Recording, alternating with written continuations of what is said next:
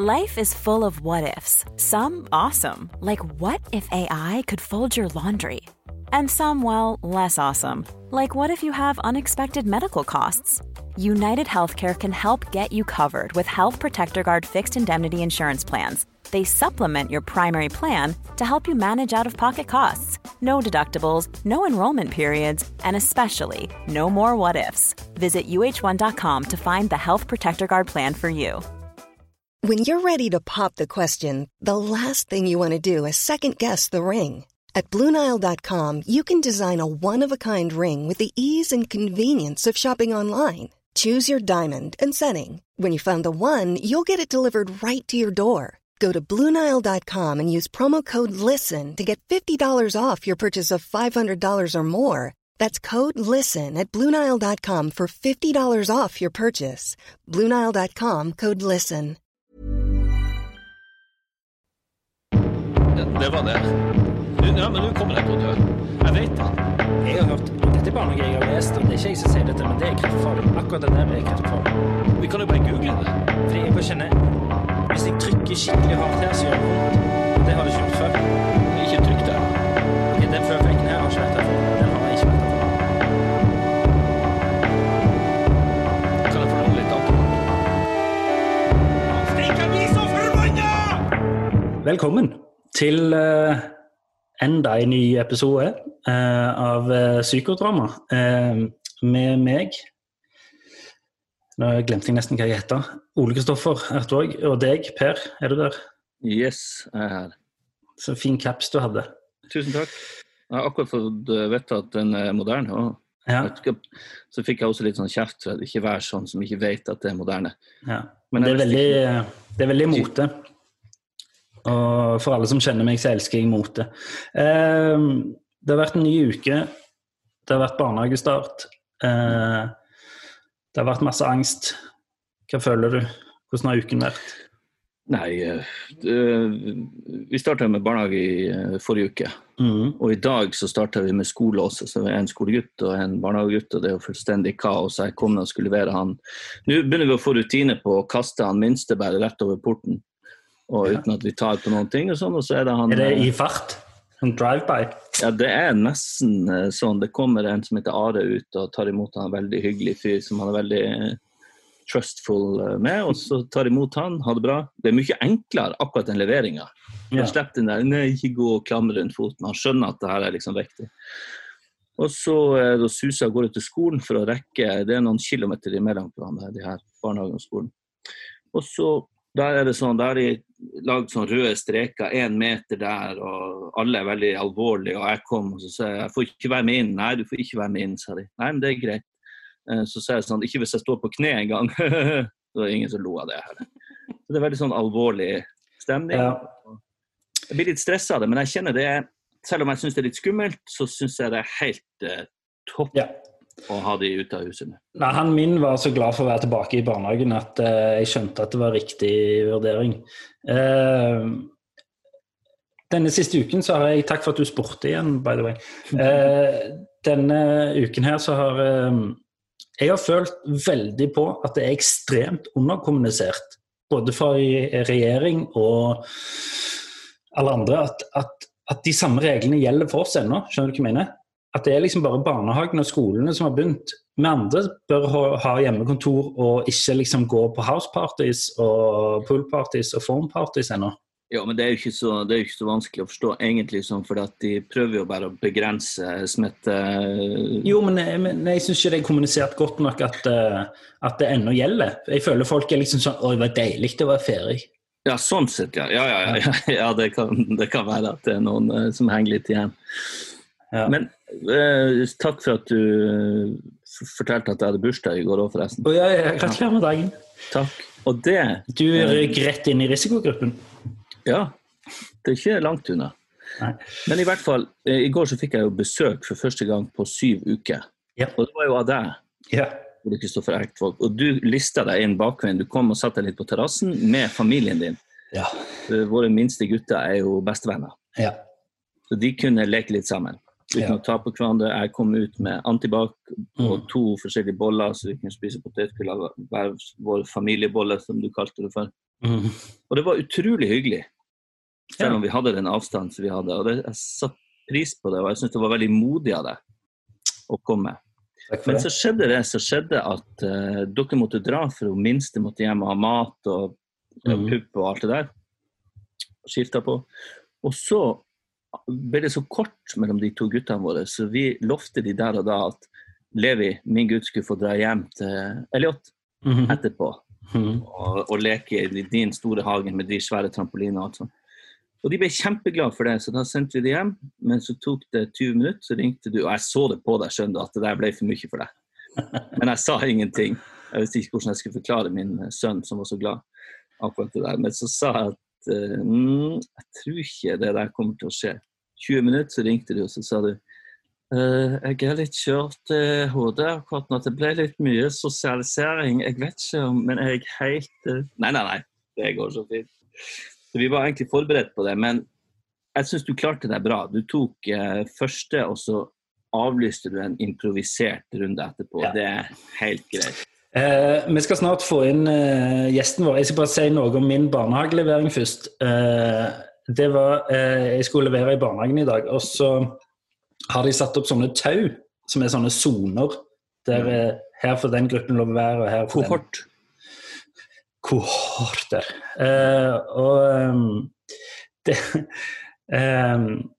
Jeg husker, jeg leverte han, og så kommer det en venninne av han, så overhørte jeg sånn, hvordan skal vi greie å snike oss forbi de tauene?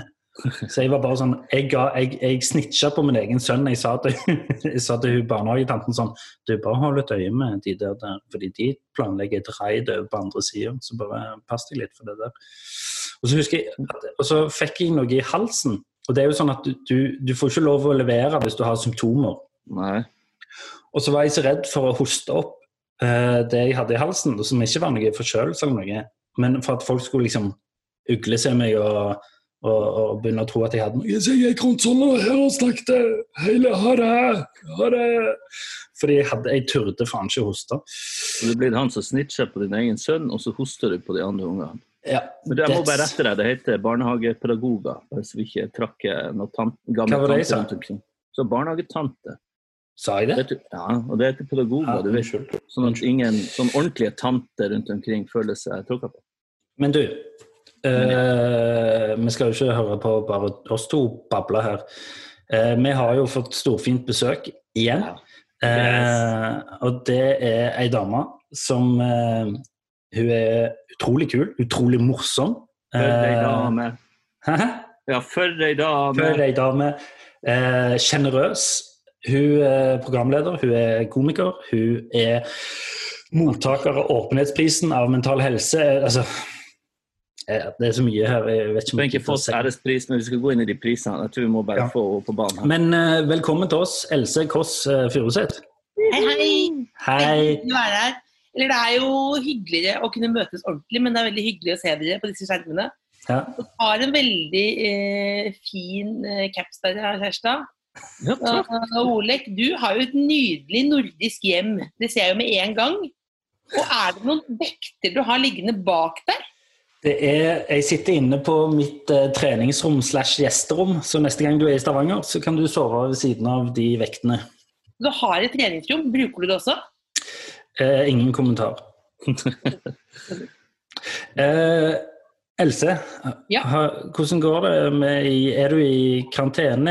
Du i hjemmekontor? Jeg hjemmekontor, men nå er jeg da på en skrivestue. Det ler jeg veldig mye av, for det føltes som sånn Bjørn Eidsvåg-aktig tilværelse. Det var Henriette Stenstrup som lurte på om jeg ville være med i en skrivestue, altså hver vår isolert i en skrivestue, fordi hun trengte arbeidsro fra hjemmekontor. Eller hjemmeskole da, fordi det var kanskje utlevere deres familie, men sønnen hennes, Billy, nå sier jeg alt det. Det faktisk bare at jeg sier det. Han mener at alle lekser frivillige. Og så sier alltid Henriette at ja, men nei, det obligatorisk, Billy, og da må de ringe læreren hver dag for å høre om det hva obligatorisk betyr for noe, og så et cetera. Og nå jo han tilbake i skolen, men da trengte hun skrivero. Og da vi isolert i hver stue, og dette jo på en måte det jeg gjør nå vanligvis også, fordi jeg bor jo på Solo vanligvis. Men ja, det på Hvasser, det veldig fint, men det regner. Og i natt så var det noen som banket på døren. Så jeg mer her som Henriette Stenstrup sin støttekontakt, tror jeg. Ja. Men det hørtes jo veldig koselig ut å være på Hvasser da. Det veldig koselig, men det jo en liten hytte hvor jeg alene. Ja, okay. Mens hun sitter og skriver og røyker i det andre rommet. Og så... Røyker jo? Ja, det hemmelig det også? Jeg vet ikke. Nei. Men ingenting hemmelig. Altså, jeg føler meg og Per har... folk vet jo hva jeg gjør med kjønnsorganene mine, holdt jeg på å si. Nei, hva da? Nei. Ja, det var et bilde for å si hvor åpne vi har vært. Men jeg får være med her da, så hun på arbeidsro, og så bare sender hun melding kanskje sånn i 12-1 om at jeg kan komme over på avstand, og så får jeg noen brødskiver og sånn, og så det tilbake til vår skrivestue. På en flott måte. Men Henriette har jo vært åpen rundt det her greien selv. Mange av oss la ut sånn evakuer barna fra Moria nå, så la hun ut en evakuer barna fra hjemmeskolen nå. Ja. Så hun har jo signalisert at det begynte å bli greit nok med hjemmeskole. Men jeg hørte nettopp nå at det noe som heter Zoom-fatigue. Okay. Altså at folk blir en slags diagnose i gåsetegn. At folk blir så lei av Zoom-møter, fordi det så mye lag, og man snakker i munnen på hverandre sånn, og blir sliten av å se på skjerm. Så det veldig ganske mange som får fritak fra nettopp det vi gjør nå, og prater via datamaskinen. Det utgitt. Det veldig morsomt at liksom, først skal du ikke få lov å gå på jobb, og så synes jeg det så stress å jobbe hjemme. Og så får du fritak fra det også. Men apropos det med, du sa du var støttekontakten til Henriette. Du jo litt, beklager at jeg sier det, du jo litt støttekontakten til hele Norge, du ikke? Nei, det veldig, jeg vet ikke om folk føler det sånn, men jeg føler det litt sånn. Ja, men så fint da, jeg snakker jo ganske mye om følelser som jeg har blitt sånn på en måte tvunget litt til, men jeg gjør det altså. Det jo fordi jeg ikke tok, det jo det jeg opptatt av også. Jeg ikke akkurat en rasjonell type, bare det å komme inn i dette, eller teknisk type, bare komme inn i dette videomøtet her, jo føles som et dags arbeid. Jeg mer opptatt av det som på innsiden, ja. Men jeg tenker, fordi du har jo, som du har sagt, eller jeg har jo sett forestillingene dine, og de jo sinnssykt fine, så det jo på en måte offentlig informasjon. Men kan du si noe om hvor mye det har hjulpet deg å være åpen? Altså i forhold til din mentale helse, i forhold til andres mentale helse i familien, hvor viktig tror du det har vært? Jeg tror i hvert fall at nå får man jo mer sånn spørsmål ofte sånn... Sist jeg ble intervjuet, med dessverre alt for glad i, så var det en som spurte, men blir det ikke for mye åpenhet, og det kanskje ikke løsningen med åpenhet. Og så jeg ganske opptatt av at åpenhet jo på en måte ikke løsningen. Nei. Det jo behandling og sånn som løsningen. Det ligger jo i helsevesenet, men jeg tror jo at vi må ikke være noen historieløse, for jeg vokst opp med at det veldig hemmelig da. Hvordan man har det, som for eksempel når jeg hørte på deres tidligere episoder så, det såpass åpne og det såpass alvorlig, så det ganske sånn, egentlig litt uvant for meg, fordi hvis vi tenker oss tilbake til 90-tallet og sånn, så var det jo veldig sånn det jo selvfølgelig fordi jeg ble forskålet fra det også, men jeg hadde jo ingen idé om hvordan moren min hadde for eksempel, som da var jeg vet ikke akkurat hva slags diagnose hun hadde, men hun var kanskje det som vi da kalte for liksom manisk depressiv eller bipolar da. Det var jo hemmelig, og det tror jeg var for å skåne seg selv og andre, men også mye om liksom, tiden man levde i da. Ja, men tror du, ser du tilbake på det og tenker at du skulle ønske at hun var mer åpen om det? Nei. Nei. Jeg tror ikke det var noen andre måter. Jeg veldig lite sånn nå har jeg kommet frem til at det veldig liten tanker om at ting burde vært gjort annerledes og jeg fikk veldig god hjelp i helsevesenet. Ja. Så jeg har jo liksom lent meg veldig på sånne ting som ble sagt da veldig i den perioden at moren min døde ikke på grunn av oss, men på tross av oss og sånn da. Eller både, og broren min spesielt da. At det var på tross av liksom, omstendighetene. Men jeg føler det har blitt ganske, det ganske stor forskjell på nå og bare for noen få år siden, på hva som var å si. Men jeg mener jo det at vi liksom snakker høyt om noe i en podcast, det fjerner jo heller ikke problemet da. Det kan fjerne litt av skammen som ligger rundt det, og tro at man veldig annerledes. Så jeg tenker det som kan være, jeg helt enig selvfølgelig at det her ikke noe behandlingsmetode, at man åpen for det, men det kan fjerne en del av de usikre tankene rundt som ligger, det kan være liksom første steg til å finne ut at man må gjøre noe med det, og den følelsen av at man ikke helt alene i galskapen. Ja, absolutt. Og så tror jeg bare, og ikke minst sånn for det som, jeg jo ikke noen ekspert, men liksom sånn fjerne stigma for sånn etterlatte da. Det med at du liksom, jeg sa jo til noen at moren min døde av kreft, for eksempel, i stedet for selvmord, ikke sant? Fordi det måte var lettere å forstå.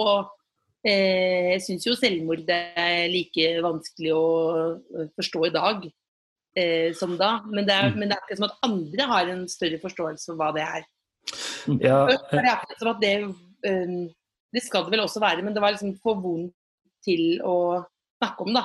Men jeg tenkte da litt sånn at men kanskje man kan tulle litt om det da, at det en måte en enklere vei inn.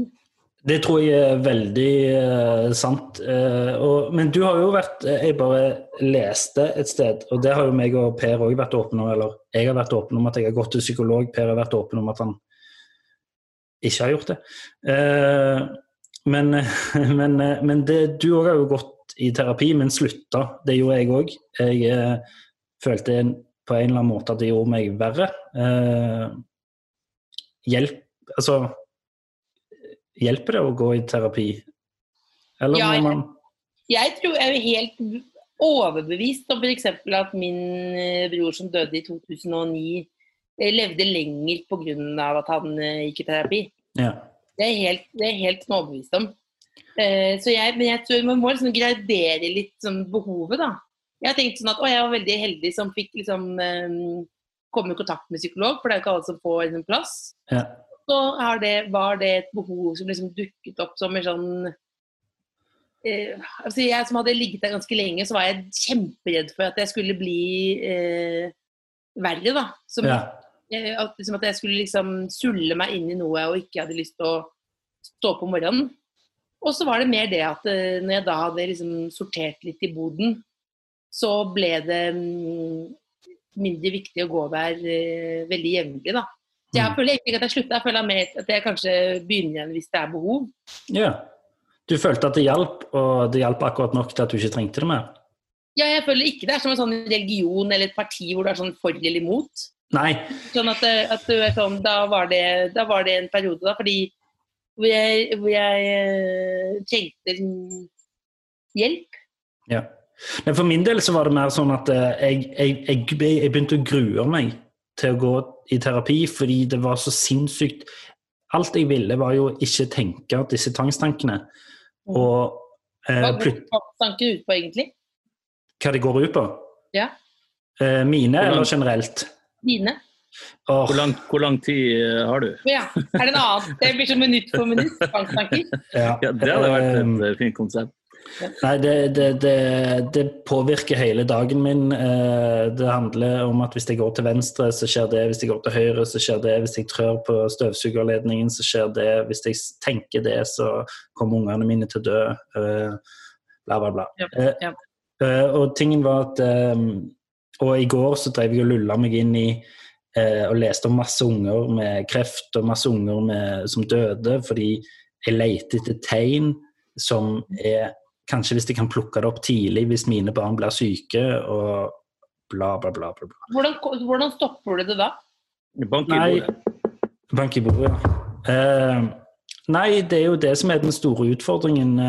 Det hjelper når jeg jobber, hvis jeg busy. Altså, egentlig skulle jeg jo vært i innspilling nå, og da hadde jeg på en måte tenkt på andre ting. Så det hjelper liksom å dytte på andre ting inn i hodet? Men For egentlig den tilstanden du I nå egentlig på en måte den verste gåstein da. Ja, og det jeg skulle si om å gå til terapi var at alt jeg vil jo å ikke tenke på det. Ja. Men terapien handler jo om å snakke om det og tenke på det og prøve å fikse det. Og sånn sett så det jo litt det vi gjør her også, altså, men her føler jeg gjør det på mine egne premisser, ikke på de der det du skal gjøre nå altså, da blir jeg litt sånn who the fuck are you to tell me what to do? Men da kan det jo også være at ikke det var en riktig møte da. Og så tenker jeg at da hvis du føler nei, nå begynner jeg å bli sånn hobbypsykolog men det derfor jeg her. Men det var, hvis det da ikke føltes som du behøvde med akkurat da på den måten, så det jo på en måte da jo det bra. Ja. Ikke det da? Jo, jeg føler jo at den beste terapien jeg har hatt til nå å sitte og snakke med Per. Ja, men det jo veldig bra. Da jo Per din psykolog da. Ja. Men, ja, det kan jeg gjerne være. Men jeg kan ikke titulere meg I det hele tatt, for jeg har null peiling. Men jeg har såpass peiling eller fordi at jeg har jo erfaring med det selv. Det ikke sant at jeg ikke har gått til psykolog. Jeg har vært hos psykiater og psykologer opp igjennom. Men jeg sluttet veldig fort for at jeg ekstremt utålmodig. Jeg vil ha svar, jeg vil ha at noen skal fikse det med en gang. Ja. Og så føler jeg også at jeg outsmarter dem. Og jeg vet det høres veldig banalt ut, fordi at de har 6-7 års utdannelse og masse erfaring, så jeg gjør nok ikke det. Men jeg føler at jeg vet akkurat hva du skal se og hva du skal gjøre, og da har jeg tenkt på, så ha det bra. Jeg ordner det her selv. Og så, for min del, så har det jo vært på det å klare å finne et annet tankemønster når jeg suller meg inn I hypokondrien og tror at jeg syk og alt mulig, helt sånn konkrete krefttyper, hva det måtte være. Det da at jeg ikke kommer meg ut av det. Da har jeg jo søkt hjelp, men samtidig så det sånn, nei, vet du hva? Jeg får ikke ro før jeg fer til legen og får sjekket blodet og får sjekket alle de, eller får skannet kroppen. Og så får jeg nok en gang beskjed om at jeg frisk. Ok, men da jeg frisk, og da ble jeg frisk, og da løsner det opp I hodet mitt også. Ja, så da det egentlig at du tar den fysiske sjekken som hjelper for deg.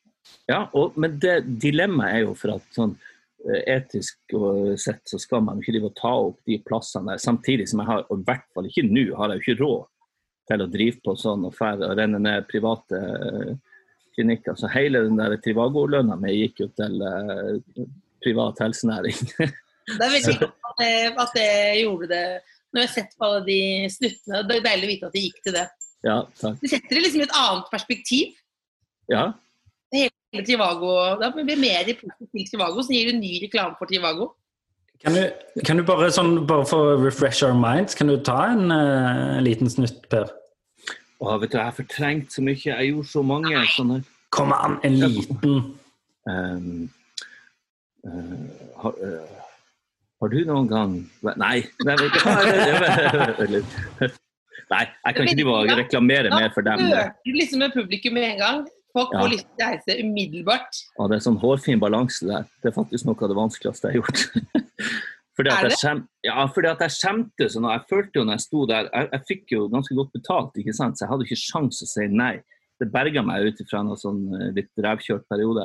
Ja. Men I hvert fall så står jeg nede på sånn enorm green screen hangar nede på Mallorca, ikke sant? Det Mallorca? Ja, det der vi filmer det. Så masse svært crew og sånn, men og så det, når jeg står der, så får jeg angstanfall, fordi at det kommer 2 sånne små spanjoler med plutselig, med sånne svære sånn vindmaskiner som skulle stå og blåse på meg mens jeg prater. Og da tenkte jeg at nå karrieren min over. Det ingenting mer, det aldri noen som kommer til å ville jobbe med meg. Så jeg fikk fullstendig sånn svetteanfall. Ble det vindmaskin? Ja, det sto I kontrakten. Jeg har signert kontrakter uten å blunke, bare show me the money, jeg med på alt. Og så står jeg plutselig her nede med de vindmaskinene midt I trynet, og jeg får altså så jævlig angst. Men jeg husker jo at det satt jo veldig preg på deg. Altså, du var oppriktig redd for at karrieren din var over. Ja, jeg var det. Og heldigvis så fikk jeg på samme... Hæ? Ja, vær så god. Nei, altså heldigvis på samme tid så fikk jeg jo denne rollen I Lykkeland før Trivago. Så visste det seg jo at det går jo an å gjøre flere ting. Og det var jo folk driter jo egentlig opp I hva du gjør. Det jo bare du selv. Det jo samme som hvis du har vært I... Det på Sven Nordin, liksom. Han har jo gilla I 10 år samtidig, liksom. Ja, men det er jo sånn som at fordi at han har pløyd den marka, så gjorde at jeg kunne liksom komme unna med det. Det så nesten rørt ut når du sa det. Ja, men jeg det. Takk, Sven Nordin, hvis du hører på. Han har sittet I handlevogna på Kiwi også. Men nei, jeg husker jo at det satt jo preg på ikke bare deg, men alle oss andre også. Takk for maten, talen din I bryllupet ditt var jo fingeren og dansken med vindmaskin, og de la frem hele takk for maten-talen som en Trivago-reklame, husker jeg. Det var nydelig. Ja, og så hadde de tegnet Trivago-skiltet med «Den var god», så det gikk ut på at det ikke Trivago, men «Den var god», maten, «Den var god», «Den var god». Okay. Men det var veldig gøy. I Stavanger. Men Else, ja. Du jo funny as hell.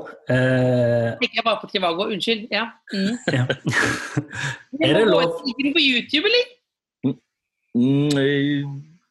Jeg har ikke sjekket. Jeg har sjekket mye annet om meg selv der, men jeg tror ikke det. Jeg tror det en rettighet. Altså. Unnskyld, vær så god, Olek. Ja, det lov å spøke om alt? Ja, jeg vet ikke, det blir jo litt sånn PowerPoint-foredrag, men jeg tror... Hva det de sier for noe da? At det sånn, det lettere jo lenger unna det I tid og sted, liksom. Ja. Så noe fra gamle dager, et annet kontinent, det liksom det letteste. Og så det vel litt sånn at det lettere å spøke om det enn ja, snakke om det noen ganger, synes jeg da. Fordi det litt sånn, hvis man snakker veldig alvorlig om det, så litt sånn som det redd for, kanskje du redd for I terapi, at man liksom bare snakker seg helt bort. Ja, fordi det liksom, det lov å spøke, ta en sånn vits om vikingtiden, fordi det... Ja, men det jo problemet at det ikke ofte så morsomt da, fordi du har ikke noe forhold til det, men det jo litt deilig bare å det jo litt deilig bare å si det som det Altså det vel akkurat liksom, når det liksom hvis vi snakker liksom ræva triste ting, så det sånn akkurat som at det blir litt morsommere også. Så det jo ting som jeg synes veldig morsomme I begravelse, som ikke nødvendigvis så veldig morsomme I dag, på en helt vanlig mandag, liksom. Men det handler jo om også å ufarliggjøre det, kanskje. Ja. Men jeg tenker jo, når alt kommer til alt, om det her debattene dukker jo opp til stadighet, om man kan spøke med alt. Og noen faller jo død til jorda hvis du spøker om, stort sett, hvis du skal spøke om for eksempel 22. juli og alt sånt, så ramler det elegant eller uelegant rett ned I bakken, for at du skal være ekstremt smart for å kunne spøke om for eksempel det. Men, så det handler jo om timing og bare være smart. Være smart nok. Og så må det jo være morsomt, da. Det jo ikke alt som gøy. Nei, sånn. Så det liksom, noen ganger så hvis man bare liksom, ofte hvis man skal spøke med veldig sånn harde, vanskelige ting, så det nesten som man gjør det mer av sånn politiske grunner, enn at det så gøy. Så da det akkurat som at det må jo komme fra at en eller annen observasjon som man synes gøyal I seg selv, da. Ja, jeg tenkte litt på sånn, når vi går på fotballkamper og sånn, som vi ikke gjør nå lenger da, men så har vi jo på oss liksom vikinghjelmer og Heia Norge og sånn. Ja. Vikingene drev jo Nei, unnskyld. Vikingene drev jo og voldtok og stjal og sånn. Så jeg bare, liksom, det sånn at tiden leger alle sår? Det sånn at vi om liksom 500 år på tyske fotballkamper så står hele gjengen I nazi-uniformer?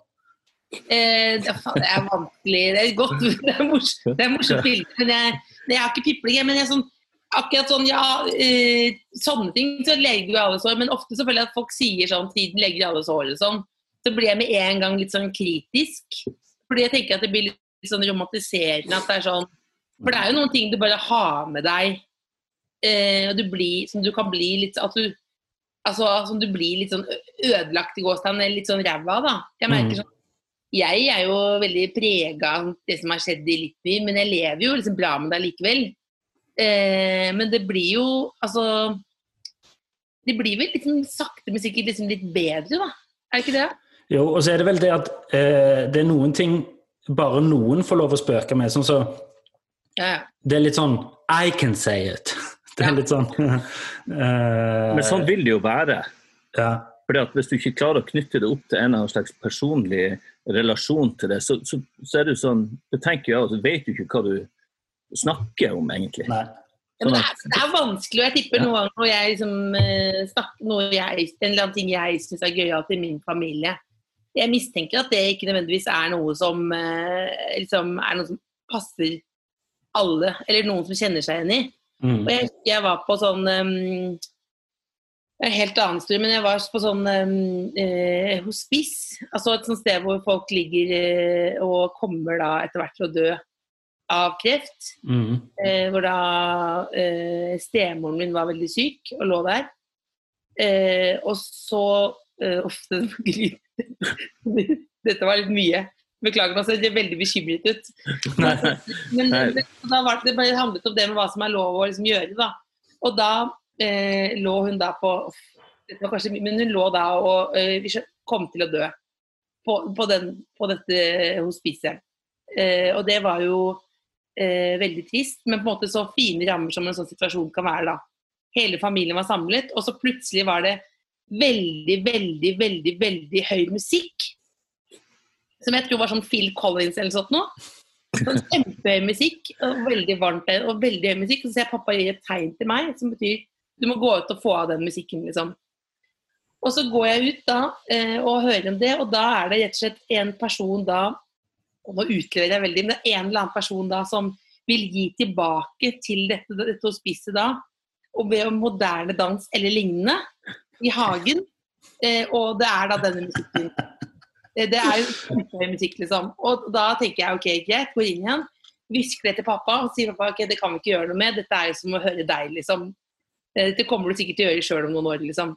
Så vi fortsetter der å sitte da med min stemor, som jeg ekstremt glad i, og så plutselig så visker hun liksom, som nesten kanskje da et av sine siste ord, kan noen få av den musikken?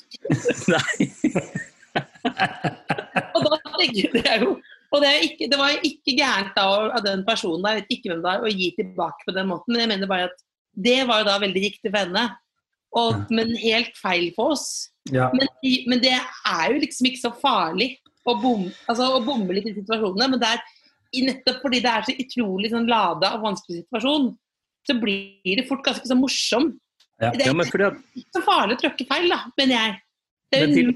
Ja. Nei, altså dilemmaet der det jo et av de skarpeste dilemmaene. Altså i den skarpeste situasjonen jeg har hørt, når det så på tampen mellom liv og død. Ja. Og hvor går den der, kan jeg si fra nå, eller hvordan skal vi løse det her med to så sterke motviljer og behov? Ja, og så var det den selv som holdt på å dø, som sa jeg liksom orker ikke mer. Skru av den jævla musikken. Jeg tror det var noe Phil Collins-aktig greier. Som sånn udefinerbar musikk, og som sånn, hva dette for noe, liksom? Men jeg mener bare at det ikke noe sånn, man jo så redd for å trykke feil, og da blir det ofte ganske morsomt sånn, så jeg jo litt sånn, ja. Jeg husker jo når jeg var liten gutt og bodde hos besteforeldrene mine oppe i Nord-Norge, og så var jeg hos naboen en varm sommerdag, jeg tror jeg var 6 år gammel, og så sa han Edvard, han naboen, så var han veldig streng, og så sa han, bare gå hjem igjen og så fortell at Petter død. Gå hjem og fortell bestemor di at Petter død. Og jeg kjente jo han Petter veldig godt, og en annen god nabo. Vi var jo stor familie liksom på Kjærstad. Og så gikk jeg bort til mormor, og så syntes jeg det der var så vanskelig åpenbart, men også så morsomt av en eller annen merkelig grunn. Og måten jeg reagerte på, jeg klarte ikke å slutte å flire. Jeg husker ennå, mormor lå på sofaen, så kom jeg opp, og jeg flirte. Og så sa jeg, hva det, Per? Du ble steinen tullet. Hva det du flirer? Og så sa jeg, vet du, han Petter død. Og hun bare, hva du flirer da? Og hun gikk jo i krampegråt, for hun var fryktelig glad i han Petter. Men jeg klarte ikke å slutte å flire av det. En sånn reaksjon, altså det var jo ikke noe morsomt, men da vel det bare rett og slett en psykologisk forklaring på en forsvarsmekanisme til en 6-åring, kanskje. Ja, og så det sånn sjokk, og så det bare den der, jeg vet ikke hva, men det veldig, ja, kontrastene. Ja, men det noe sant i det. Det ingen som har liksom stilt spørsmålstegn når jeg fortalte en historie før, hvorfor jeg begynte å flire, for at det vel bare en reaksjon du har. Men så det jo noe med at når man husker på folk som har gått bort og sånne type ting, så det jo de morsomme tingene man gjerne husker på. Altså, det jo de som de sterkeste minnene. Det jo de som så jeg husker min oldemor. Når jeg tenker på min oldemor, så det jo fordi jeg lo seg grein når hun skjønte ikke ironi. Så alle reklamer på TV og sånn tok hun 1 til 1. Ja, hun hadde sett Trivago-reklamen og tenkte sånn, det skal jeg ligge med. Ja, det tror jeg det ganske mange som har tenkt. Men nei, hun var jo sånn, se på han, se så dum han herregud, han kan ikke gå inn der, han skal jo kjøpe noe annet. Som sånn, alt var liksom bare 1 til 1.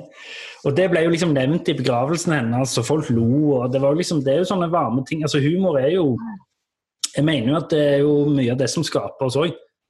Folk uten humor båndfolk, brannfakkel. Ikke ha det som sitat i podcasten som du skal ha på en t-skjorte. Humor båndfolk. Nei, men liksom, hvis det nå plutselig noe som gøy, så blir man jo bare ekstra glad når livet ræva, da. Ja. Apropos livet ræva, hvordan livet, Else? Er du glad om dagen? Jeg ganske glad, men jeg leste nettopp om noe som ikke så bra for dere. Det sånn, det var 2 sånne australske forskere, for når jeg lo veldig av, som driver forsker på om korona kan smitte via promp. Oi! Det lo jeg veldig, det synes jeg ble veldig komisk jeg tenker på da, men for de siterte sånn, ja det bra, det bare ekstremt viktig nå at alle fortsetter med bukse. Fordi det på en måte, det rumpas munnbind. Så da lo jeg veldig av det, for jeg så for meg hvordan det ville være liksom, i sånne distaktige situasjoner. Ja. Så det veldig viktig å ikke prompe rundt barn. For da kan det bli problemer og sånn da. Jeg vet ikke om det blir problemer for dere som litt... Jeg og minstegutten ligger relativt dårlig an da, men vi får, kanskje jeg kan begynne å bruke bleie igjen. Ikke begynne. Jeg har vært Trivago-mann, men det for mye. Det faktisk for meg for komplisert. Mom deserves the best, and there's no better place to shop for Mother's Day than Whole Foods Market. They're your destination for unbeatable savings, from premium gifts to show-stopping flowers and irresistible desserts. Start by saving 33% with Prime on all body care and candles. Then get a 15-stem bunch of tulips for just $9.99 each with Prime. Round out Mom's menu with festive rosé, irresistible berry chantilly cake, and more special treats. Come celebrate Mother's Day at Whole Foods Market. Hey, I'm Ryan Reynolds. At Mint Mobile, we like to do the opposite of what Big Wireless does. They charge you a lot, we charge you a little. So naturally, when they announced they'd be raising their prices due to inflation, we decided to deflate our prices due to not hating you. That's right. We're cutting the price of Mint Unlimited from $30 a month to just $15 a month. Give it a try at mintmobile.com/switch. $45 up front for 3 months plus taxes and fees. Promo rate for new customers for limited time. Unlimited more than 40 gigabytes per month. Slows full terms at mintmobile.com. Hey, it's Ryan Reynolds, and I'm here with Keith, co-star of my upcoming film, If, only in theaters May 17th. Do you want to tell people the big news? All right, I'll do it. Sign up now and you'll get unlimited for $15 a month and 6 months of Paramount Plus Essential Plan on us. mintmobile.com/switch. Upfront payment of $45 equivalent to $15 per month. Unlimited over 40 gigabytes per month. Face lower speeds. Videos at 480p. Active Mint customers by 531.24 get 6 months of Paramount Plus Essential Plan. Auto renews after 6 months. Offer ends May 31st, 2024. Separate Paramount Plus registration required. Terms and conditions apply if rated PG. Vi har blitt kontaktet av lydbokappen BookBeat. Hører du på lydbøker, Ole? Nei, alt for lite. Ja, da har du en fantastisk mulighet til å begynne med akkurat det. Føre. BookBeat en lydbokapp med over 900 000 bøker tilgjengelig for streaming. Si en bok du kunne tenke deg å lytte til. Ja, da må jeg prøve å være litt patriotisk da, og si Lungefløyteprøven av Tore Renberg. Det er et kjempegodt valg. Du vet at jeg kjenner han, Tore? Wow. Han leste inn replikkene mine for meg til Lykkeland. Du vet at jeg spilte Yngve i Mannen som elsket Yngve, som han skrev? Ja, jeg vet det. Uansett, han har en fantastisk deilig stemme. Og det er han som leser inn sine egne bøker. Tenk å ha han på øret nå i timesvis ute i sola, i stedet for å sitte med trynet ned i masse papir, og ikke blir du brun heller. Og Lungefløyteprøven har fått fantastiske kritikker over hele linja, og den kan du høre på BookBeat nå. Hvorfor vil du høre på akkurat den boka? Nei, fordi jeg elsker mannen som har skrevet Mannen som elsker Yngve, som jeg har spilt, sa jeg det? Ja, og hva er det boka handler om? Nei, boka handler om det er et forsvar for en ung kvinne som er mistenkt for å ha gjort noe ganske dystert. Gå inn på bookbeat.no/psykodrama45 og få en gratis prøveperiode i 45 dager. Deretter abonnement fra kun 79 per måned. Det er mindre enn 2 kaffelatte i måneden. Ja, det er det. Du, Per, jeg har lyst til å gå gjennom litt oppgavene våre. Hadde du noe mer du hadde lyst til å spørre Else om før vi går videre til oppgavene? Men jeg går hjem nå, eller er vi hjemme? Nei, vi vil ha deg med. Ja. Ja, nei, jeg hadde jo, det er jo så, egentlig når vi har det her, så er det jo liksom en million ting man kunne ha hatt lyst til å spørre deg om og diskutere og prate videre med deg om. Det er veldig hyggelig å snakke med deg. Og det har jo ikke gått, altså nå, i løpet av de 10 siste årene, så det går jo ikke et år, det går nesten ikke en måned uten at du blir nominert for et eller annet. Så du har jo truffet veldig godt med å tørre å være deg selv, og eller å være veldig morsom og smart, og rett tid til rett sted. Det synes jeg jo er veldig godt gjort. Hyggelig, dette var jo som en psykologtime for meg også. Ja, så bra, for at du er knakkende hyggelig, og du har liksom plass til veldig mange. Og det er jo koselig. Det er veldig koselig. Jeg tenker når jeg hører på dere at dere er veldig gode fedre, eller hva? Jo, sånn sett. Dere snakker ganske mye og varmt om barnet deres. Det er vel sånn, tenk hvis noen satt på sånn Zoom-møte for 20 år siden, jeg tror ikke de snakket sånn, og så liksom kjærlig om barna sine. Og så mye sånn barnehagelevering og, altså det er jo sånn. Men det handler mye om at vi har jo mye dårlig samvittighet overfor barna våre også. Hvorfor det? Jo, fordi jeg føler jeg er for streng av og til. Jeg føler jeg ikke at jeg ikke gjør nok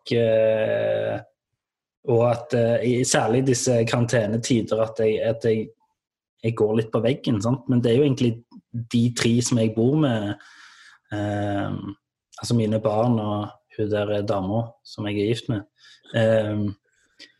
Veldig pen kone. Hun er så pen, og det er derfor det er så vanskelig å krangle med henne. Fordi da liksom du faller på dask hver gang? Ja, for jeg blir litt sånn, dæven altså, det er vanskelig å være sint på det fjeset der, altså. Men jeg greier å bli sint på det. Ja, men du er ikke så god på det. Du blir litt sånn innesluttet. Du er veldig kone du også, Per. Ja, jeg har det. Jeg følger tett fra Instagram. Jeg scroller meg i søvn hver eneste natt og ser hvor fantastisk koselig de har det. Ja, men du husker de få øyeblikkene vi legger ut, det da alt kanskje er på stell, for ellers er det jo et helvetes liv, og det er ikke noe å legge skjul på det. Jeg skulle ønske at det var. Men hva er det du er så forbannet på nå da? Nei, det er altså bare i dag tidlig å stå opp før altså høna fis. Så skal du opp, og så er det en enorm masse matpakker og grød. De hyler og skriker, og det er ingen. De er aldri fornøyd. Utakknemlig fra de står opp til de går og legger seg. Men, altså, vi elsker det jo. Apropos det var en ting jeg hadde lyst til å spørre deg om. Ja. En av mine greier som jeg har vært åpen med her, er at jeg er oppriktig, nå har jeg laget en litt sånn, så kanskje litt morsom, men jeg blir oppriktig så forbannet av ting hele tiden. Ja. Blir du av og til forbannet? Ja, det blir jeg, men jeg er så dårlig, sånn, du tar det jo ut da, men jeg går, blir ofte gråt. Altså det er liksom sinne, men da skal jeg ta det opp, så blir det gråt. Akkurat som det bare er sånn, at kroppen det er bare sånn kortslutning, eller sånn imploderer. Og da blir jo ikke noe, det fungerer jo veldig dårlig, for da tenker man bare sånn at, at jeg er lei meg da. Ja. Men klarer du å si gjennom gråten da at egentlig er du forbannet? Nei, jeg trekker tilbake alt. Jeg sier unnskyld. Før du har begynt å kjefte? Nei, men det verste eksempelet er sånn der en gang på Samei-møte, jeg tok opp masse greier om en vaskemaskin, og som jeg var så forbannet at ikke de folk skjønte at vi trengte et felles vaskeri. Selv om alle andre hadde egen vaskemaskin, så skulle jeg ha noen vaskemaskin. Og jeg begynte liksom, hadde skrevet innlegg. Hadde liksom fått pappa til å hjelpe meg. Han bare, herregud, er du et barn? Ja, jeg hjelper deg. Jeg hadde skrevet ned hva jeg skulle si, og så bare ser jeg at ingen bryr seg noe om den vaskemaskinen, og så begynner jeg å grine sånn skikkelig. Jeg vil bare vaske klærne mine. Jeg på Baker Hansen, liksom, på sånn lite kjellerlokale med Samei-møte, og da tenkte jeg sånn, Og det var, man skal jo liksom ikke drite I eget bed, liksom. Så når du griner foran alle naboene dine, og han ene naboen var jeg også kollega, så det ble så rart I lunsjen dagen etter. Og jeg måtte liksom bare, for da det bare en dama som liksom, da, ja, koko. Men jeg tror det bedre det, for jeg har aldri vunnet med å bli så forbannet. Jeg har kjeftet på naboer og sånn, og jeg går og skjemmes I uker. Nå begynner det å løsne etter noen år. Du må aldri kjefte på nabo. Du må aldri... Ja, nei, jeg har jo lært, men jeg har lært det hard way. Ja, hvordan slags rykte har du, liksom? Nei, det vet jeg jo ikke helt, men jeg jo han der gærningen som går og trener med litt vekt I singlet ut på terrassen og kjefter litt på naboene på andre siden, og for å leke med ungene, så jeg tror ikke de klarer å plassere meg her. Ja, men det bra. Ja. Jeg bare ser bare på de der vektene dine, Olek, bak der. Jeg imponert fordi jeg hadde sånn, jeg hadde I mange år sånn der, tredemølle I stua. Ja, det husker jeg.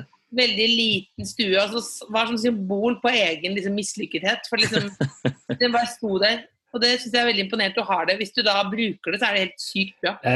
Det går litt I rykk og napp, og apropos det, det var jo den oppgaven jeg fikk av Jonas. Oppgaven, ja. Ja, jo, men jeg har oppgave til deg også, Else, hvis du vil ha en. Men jeg skal bare raskt gå gjennom at jeg har greid oppgaven min tålelig greit. Jeg har ikke samme antall med push-ups som Jonas ga meg, men jeg har tatt push-ups ofte. Mer enn det skal vi ikke gå inn på. Per, du vet jeg har greid oppgaven din. Du la ut et bilde på Instagram med #blessed, #lovemylife med hele familien din. Det så veldig flott ut. Takk. Du har jo aldri fått så mange likes. Ja, det gjorde du. Var det ironisk, eller var det ekte? Eller jeg reagerte på det, faktisk. Det var litt av, jeg kan jo ikke si at det var ironisk, for jeg har ikke klart oppgaven min, men jeg var veldig glad for å få et par sånn ha-ha av Olek og Synnøve, som ga meg det oppgaven. Men jeg jo på alle måter blessed og love my life, men det jo ikke akkurat sånn jeg pleier å uttrykke. Men blir konen deres, føler de liksom innimellom at de litt sutrete? Ja. Ja. Kan du skrive under på? Nei, ja, men jeg får mye kritikk for, holdt jeg på å si, at jeg merker jo at hvis jeg ikke plager hun med alle mine vondter og bekymringer, så får jeg en blidere kone. Så jeg ga jo han en oppgave helt I begynnelsen, som var at han skulle ikke involvere kona si I noen ting av de her tvangstankene sine og sånn. Og hun svevde jo på en sky noen dager og kom bort og takket meg når hun skjønte at jeg hadde gitt denne oppgaven og ga meg en varm klem. Det var rett før klemmeforbudet. Og så, sånn at, og du fikk ligge med og greier. Sånn at det har jo en stor impact. Ja. Men det høres jo også ut som en ting som ikke funker så bra, da. I lengden, eller hva? Jo, det skal jo I utgangspunktet funke og ikke, fordi det kalles å sjekke. Hvis jeg sier det høyt for å få avkreftelse, så kalles det å sjekke. I utgangspunktet så skal jeg stå I angsten. Det en terapi da, å stå I angsten og ikke være vokal om det. Jeg skjønner, ok, dette kan jeg ingenting om. Men jeg har sånn, jeg husker jeg har ofte problemer med å gå hjemmefra fordi jeg er redd for at det skal brenne opp I leiligheten. Ja. Og det begynte da husker jeg pappa ga meg I bursdagsgave den der livets lyse side. Ja. Med Jack Nicholson. Ja. Så når det Jack, så har du problemer liksom. Og han sa liksom, når du på en måte går ut over livskvaliteten din, altså jobb, tydelige ting, så har du på en måte et problem da. Mm.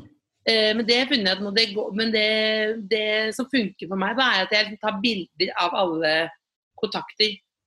Stikkontakt, altså? Ja, før jeg går ut I leiligheten, så bildet av alle stikkontaktene, og ovner, og vasker, og dører, at alt låst, liksom. Så hele det, hvis jeg blir hacket, så det Norges mest sånn skuffende, sånn, 1000 stikkontakter her, for jeg glemmer å slette dem. Men det en ganske effektiv metode, da, for da kan jeg gå, da slipper jeg å gå tilbake igjen. Ja. Og fordi da, ja, det ikke brenner. Men det jo enten du liker det eller en tvangstanke. Ja, men jeg tenker det, men jeg lever jo ganske godt med den tvangstanken da. Ja. Tenker jeg. Ja, men jeg har jo sånne, selv om jeg sjekker ungene, hvis jeg får en impuls når de ligger og sover, at jeg må sjekke dem, så må jeg alltid gjøre det. Jeg tenker best at det har skjedd noen ting, hva det skulle ha vært. Så jeg sjekker jo ungene tusenvis av ganger siden de har vært født. Og da må jeg gjøre det, så det jo også en tvangstanke, men den fikser jeg jo greit. Det går bra.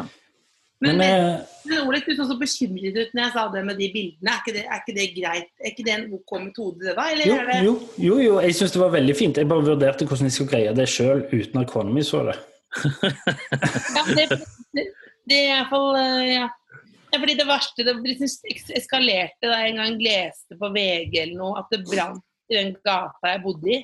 Ja. Og da var jeg på opptak. Og så var jeg sånn, hvordan skal jeg klare dette nå uten å dra hjem?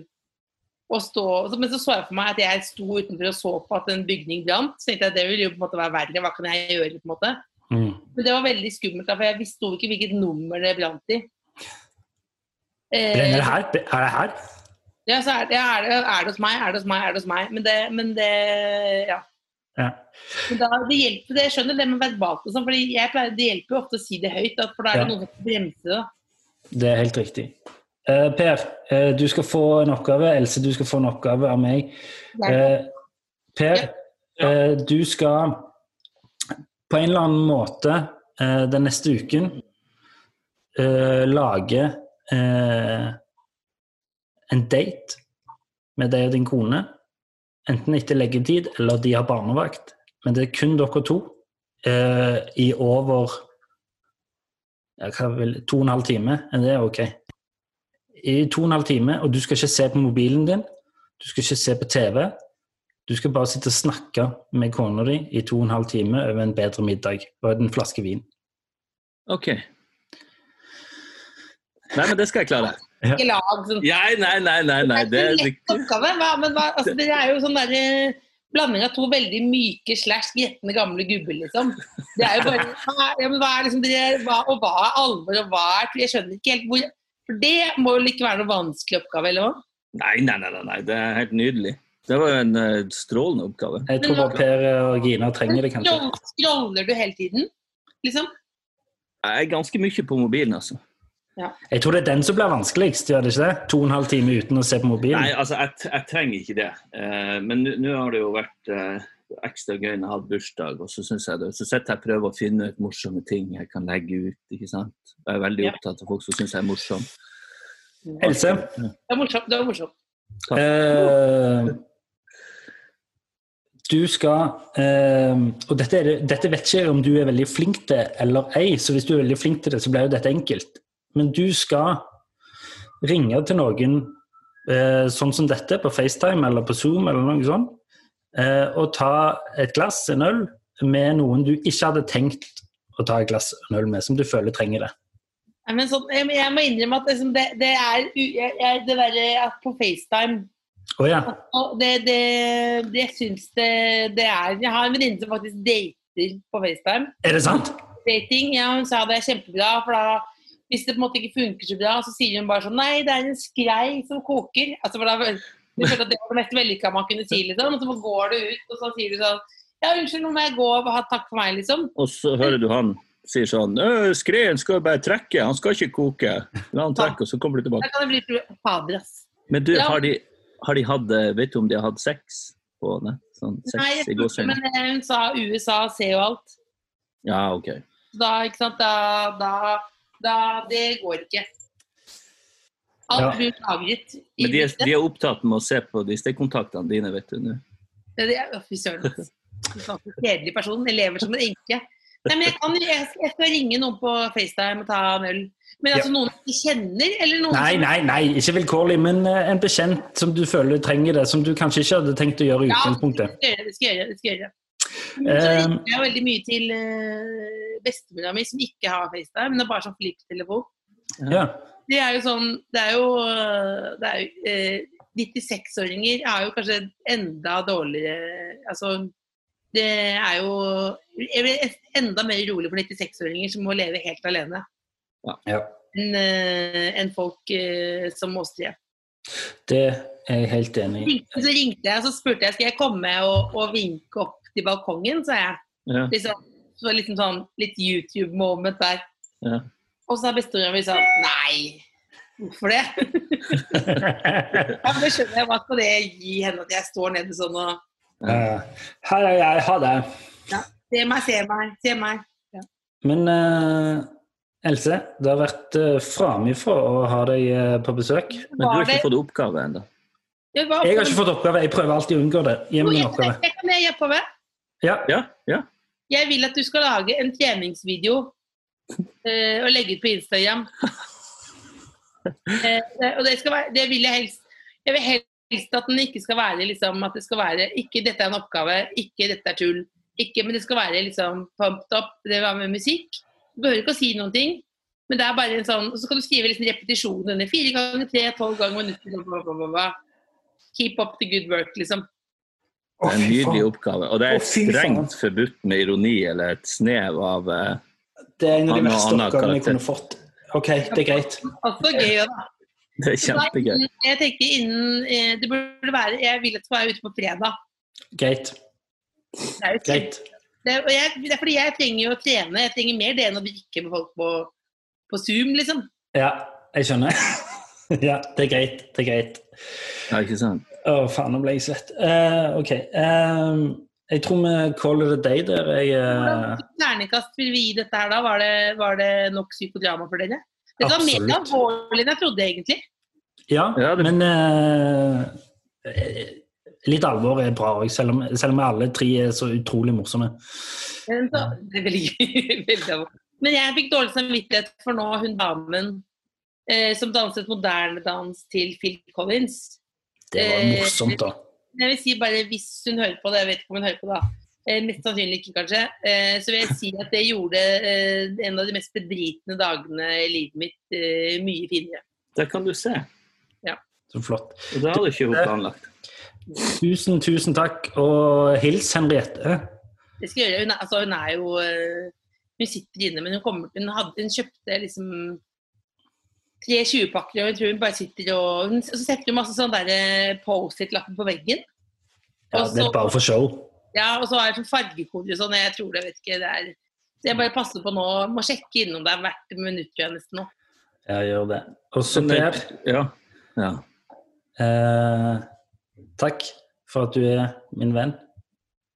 Takk i like måte, Olek. Okay. Og takk, Else, for at du ville være vår venn. Ja. Er vi venner nå, eller? Vi er jo Instagram-venner nå.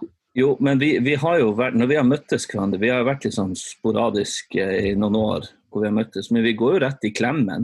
Det går rett i klemmen. Og nå, i hvert fall nå, når de løser opp på det her og ser deg igjen, nå føler jeg enda mer nær det. Jeg går til Trivago. Hæ? Hvor mye fikk du for Trivago? Tør jeg si det? Nei, det er hemmelig. Ja, det er og med det, jeg gleder meg enormt til å klemme dere begge til neste gang. Vask hendene og bank i bordet. Videoen.